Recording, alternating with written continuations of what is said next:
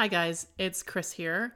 I have a quick apology to make before we get into the podcast today. You see, we are new to podcasting, and while we got all the equipment we know we needed, I did not make sure that we were recording through the good microphone for this episode.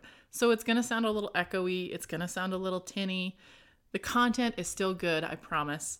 I'm just really sorry about the sound quality on this particular episode and the next one. But after that, we get back to good again. I'll learn my lesson. Anyway, I hope you still enjoy listening. Thanks.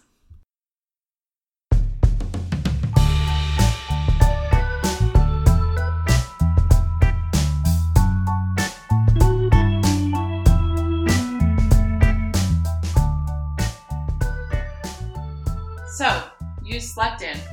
Hey, we're not judging. Sometimes you just need to get a little more sleep.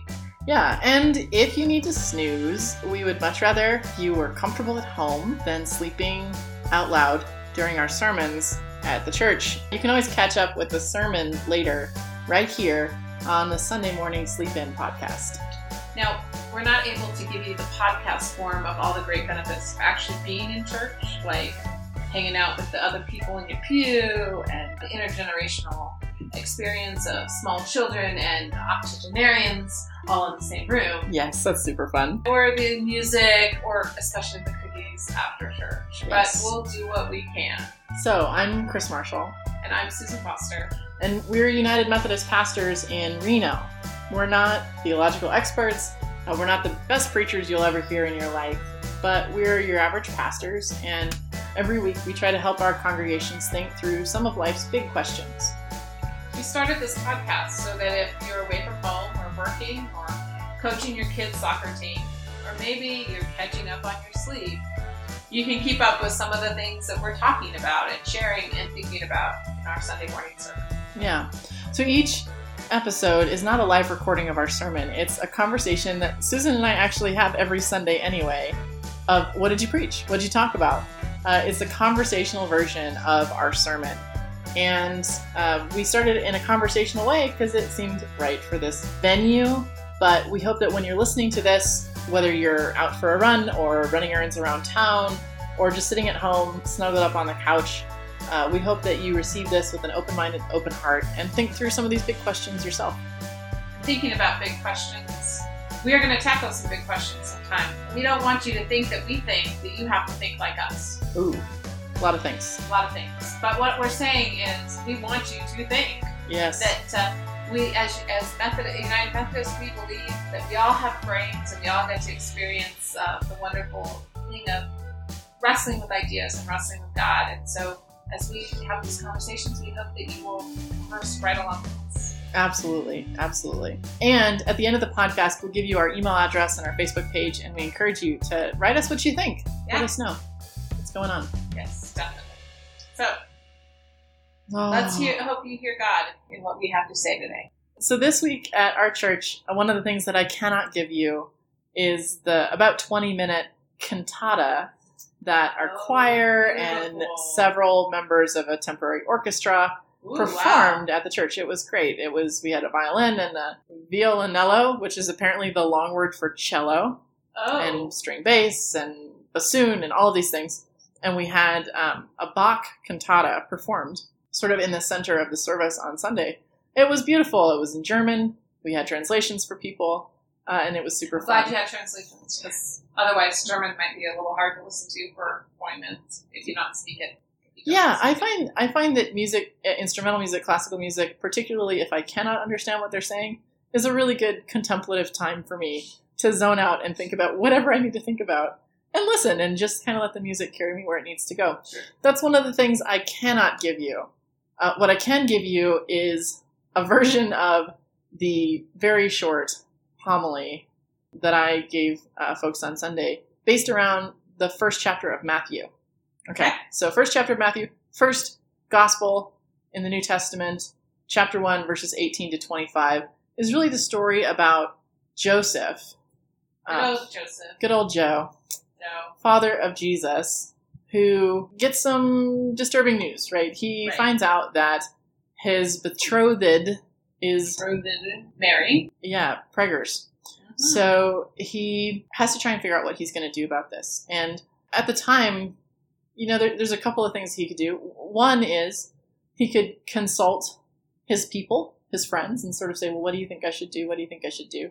One of our deepest human needs is to make sure that we have the safety of a crowd, right? Definitely. We want everybody to approve of what we're doing, particularly the people whose opinions we care about. I'm an 8 on the Enneagram, so I tend to care less about that than most people.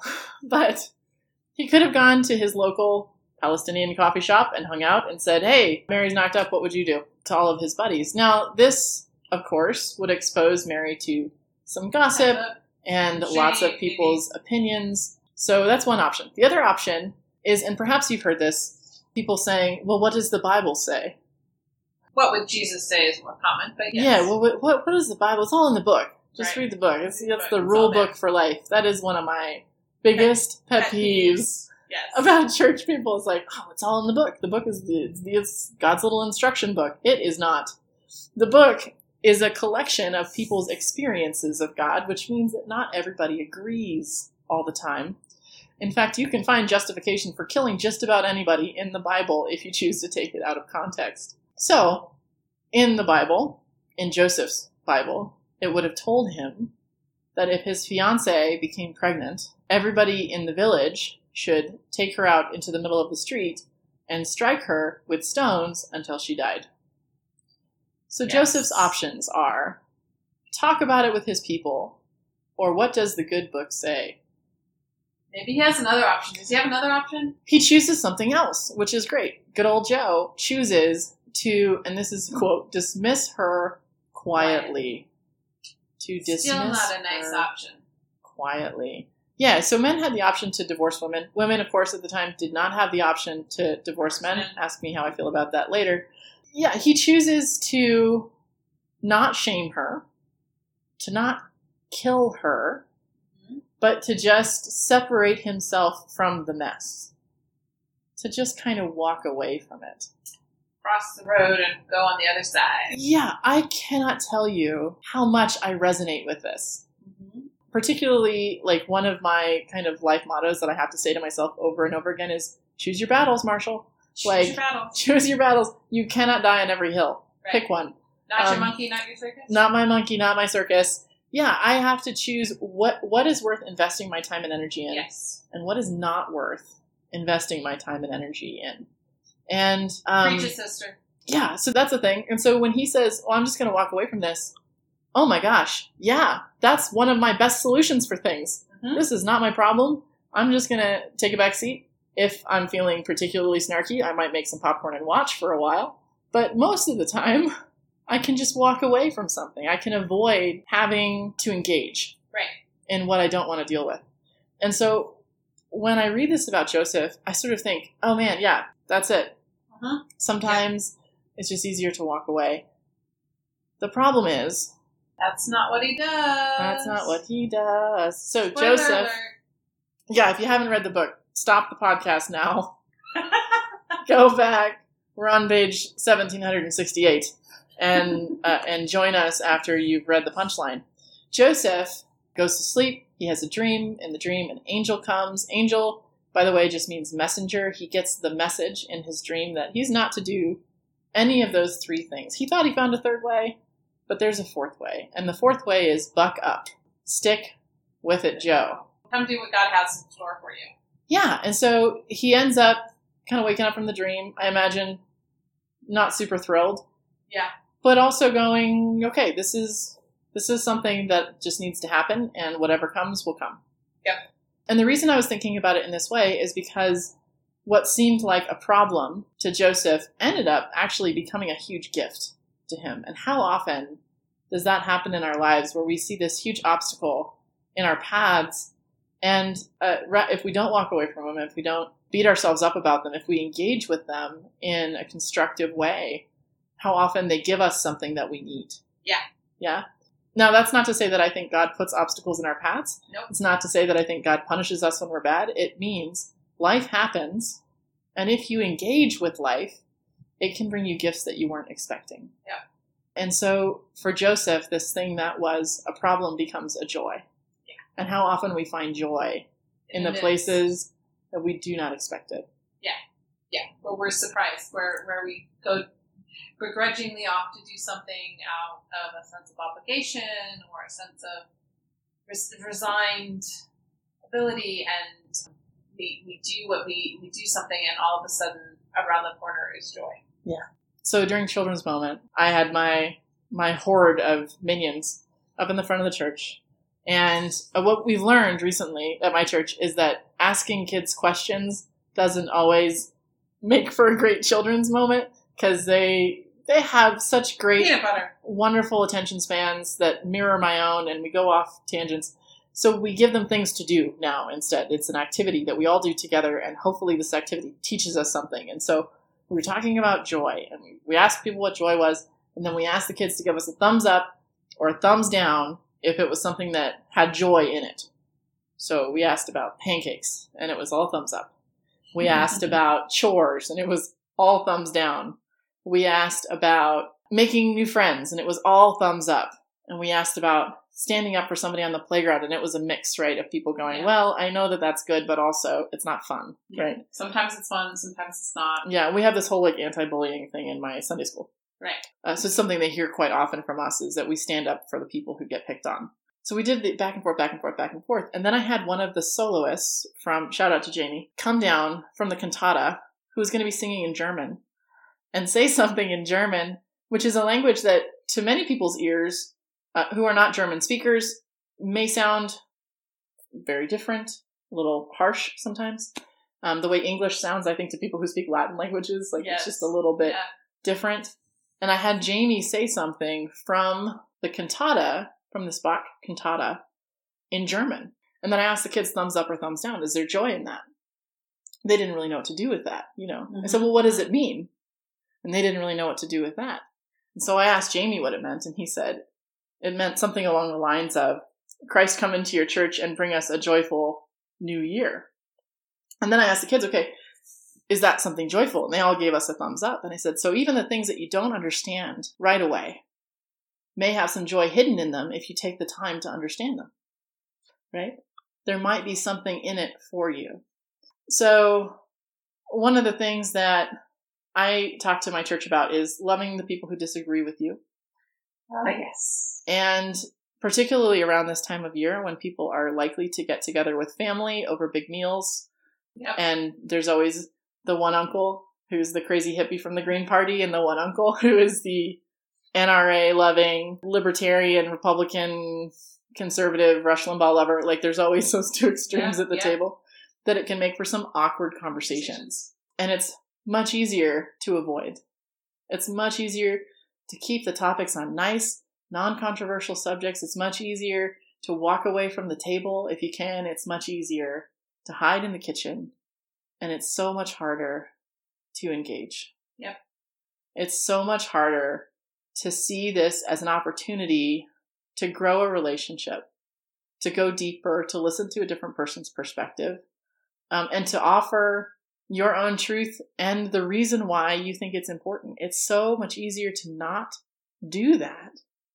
And yet, I wonder if one of the worries that we have as Americans is our continued divided political identity, and how we don't even see things eye to eye anymore if the Thanksgiving table, if the Christmas table, if that's not the place to start. Amen. Because there might be some joy there. There could be some joy there. Finding ways to disagree and laugh at ourselves a little bit, laugh at each other a little bit, that it doesn't have to be a super dire conversation, but that particularly people who have the privilege of walking away from big issues, because they don't directly affect us, we may be missing out on something important. Yeah. And in the process, we're also sort of letting down the folks who can count us as allies. Yeah. Right? And so it's important for us to do that work. One of the other things in this passage is that Joseph is told what to name his son. Mm-hmm. He's told to name him Jesus. Right. Jesus is a derivative of Yeshua, starts with a J, J-E-S-H-U-A, Right. Yeshua, which is a version of Joshua. Joshua is, one of Moses' lackeys who helped to lead the people who had been freed from slavery, who had been wandering the desert, trying to get slavery out of their system for 40 years, into the promised land.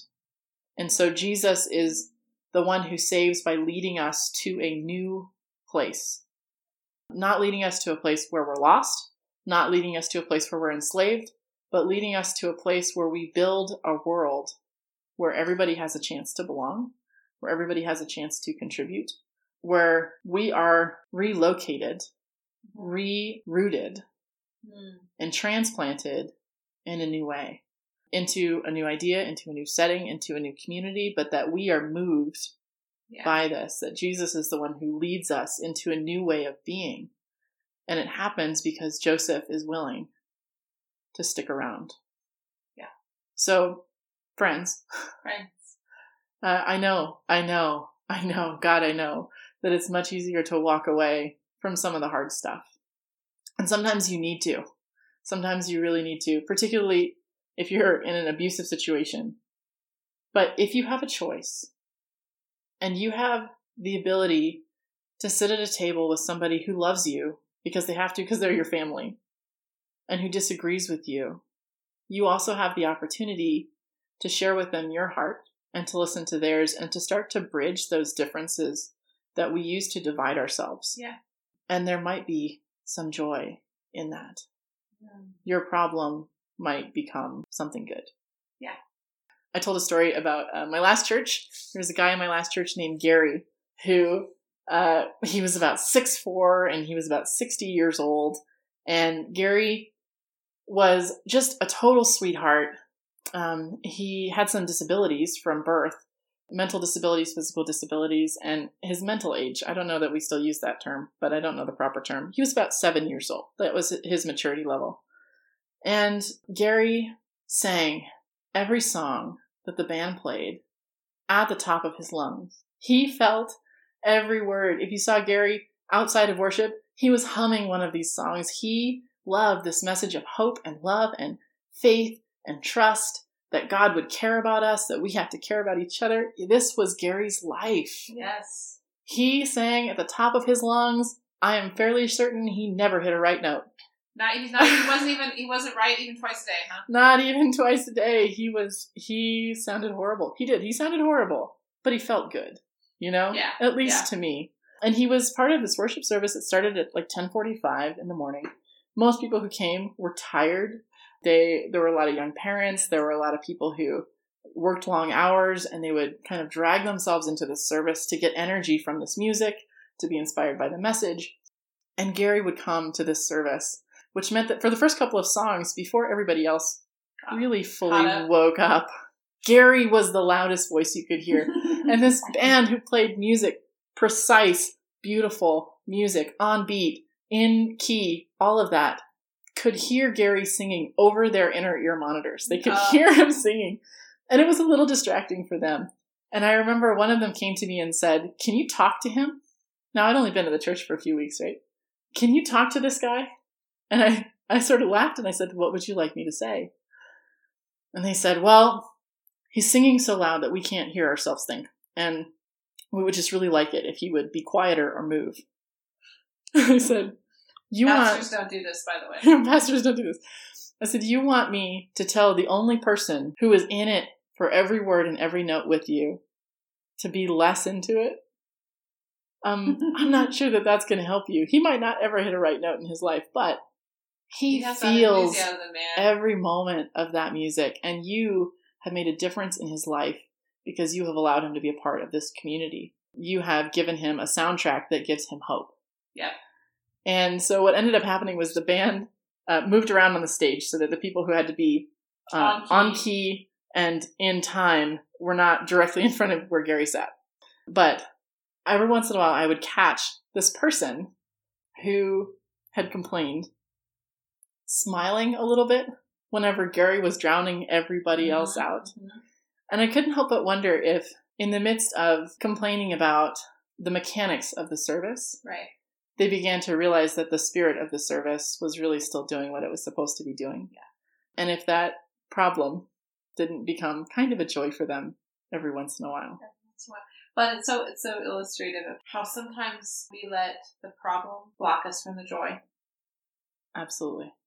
We don't let the joy sneak in. So often what we're experiencing is joy sneaking in. Yeah. That's good. So that was that's a pretty good one. Yeah. It was only 5 minutes in the service, I swear. Yeah. It's a little bit longer here, but that's okay. That's okay. That's okay. Well, thank you for listening. And thank you, Kris, for your message on this Sunday Morning Sleep-In edition of the podcast. If you have questions or any stories you want to share about joy, especially maybe, please feel free to email us at sundaymorningsleepin@gmail.com or find us on Facebook at Sunday Morning Sleep-In. The scripture this morning from this scripture was Matthew 1, 18 to 25. 18 to 25. And you can find that in the New Testament of your print edition of the Bible. Hardcore old school book learning. Or plug that Matthew 1 in to your phone or computer and find it online. The theme music you heard is Take Me Higher by Jazar, and we're appreciative that we get to use that music. Yes. So it's traditional at the end of a service for the priest to deliver a blessing to the congregation. Some wise words that make everybody just a little bit holier. But there are no magical words we can give you. You have been blessed. You have been blessed with a life that's full of wonderful things and a life that is probably also full of hard things. And in the midst of all of those things, the hope and the peace and the love and even the joy of God might be peeking through. So keep your eyes open, keep your hearts open, and maybe share a little bit of that joy this week.